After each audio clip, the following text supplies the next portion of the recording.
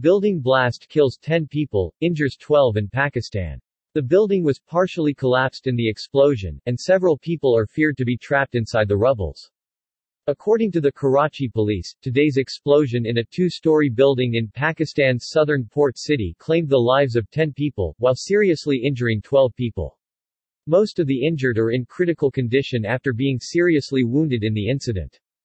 10 bodies and 12 injured people have currently been registered on the hospital record. Muhammad Sabir Memon, Chief Operating Officer of Pakistan's Shaheed Motarma Benazir Bhutto Institute of Trauma, to which all the victims were shifted, said. In a statement, the Karachi police said that the explosion was due to leakage of gas in the building containing a private bank and several other offices.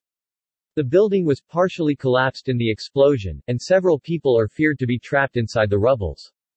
The rescue teams have called in heavy machinery to remove the debris in order to find the trapped people.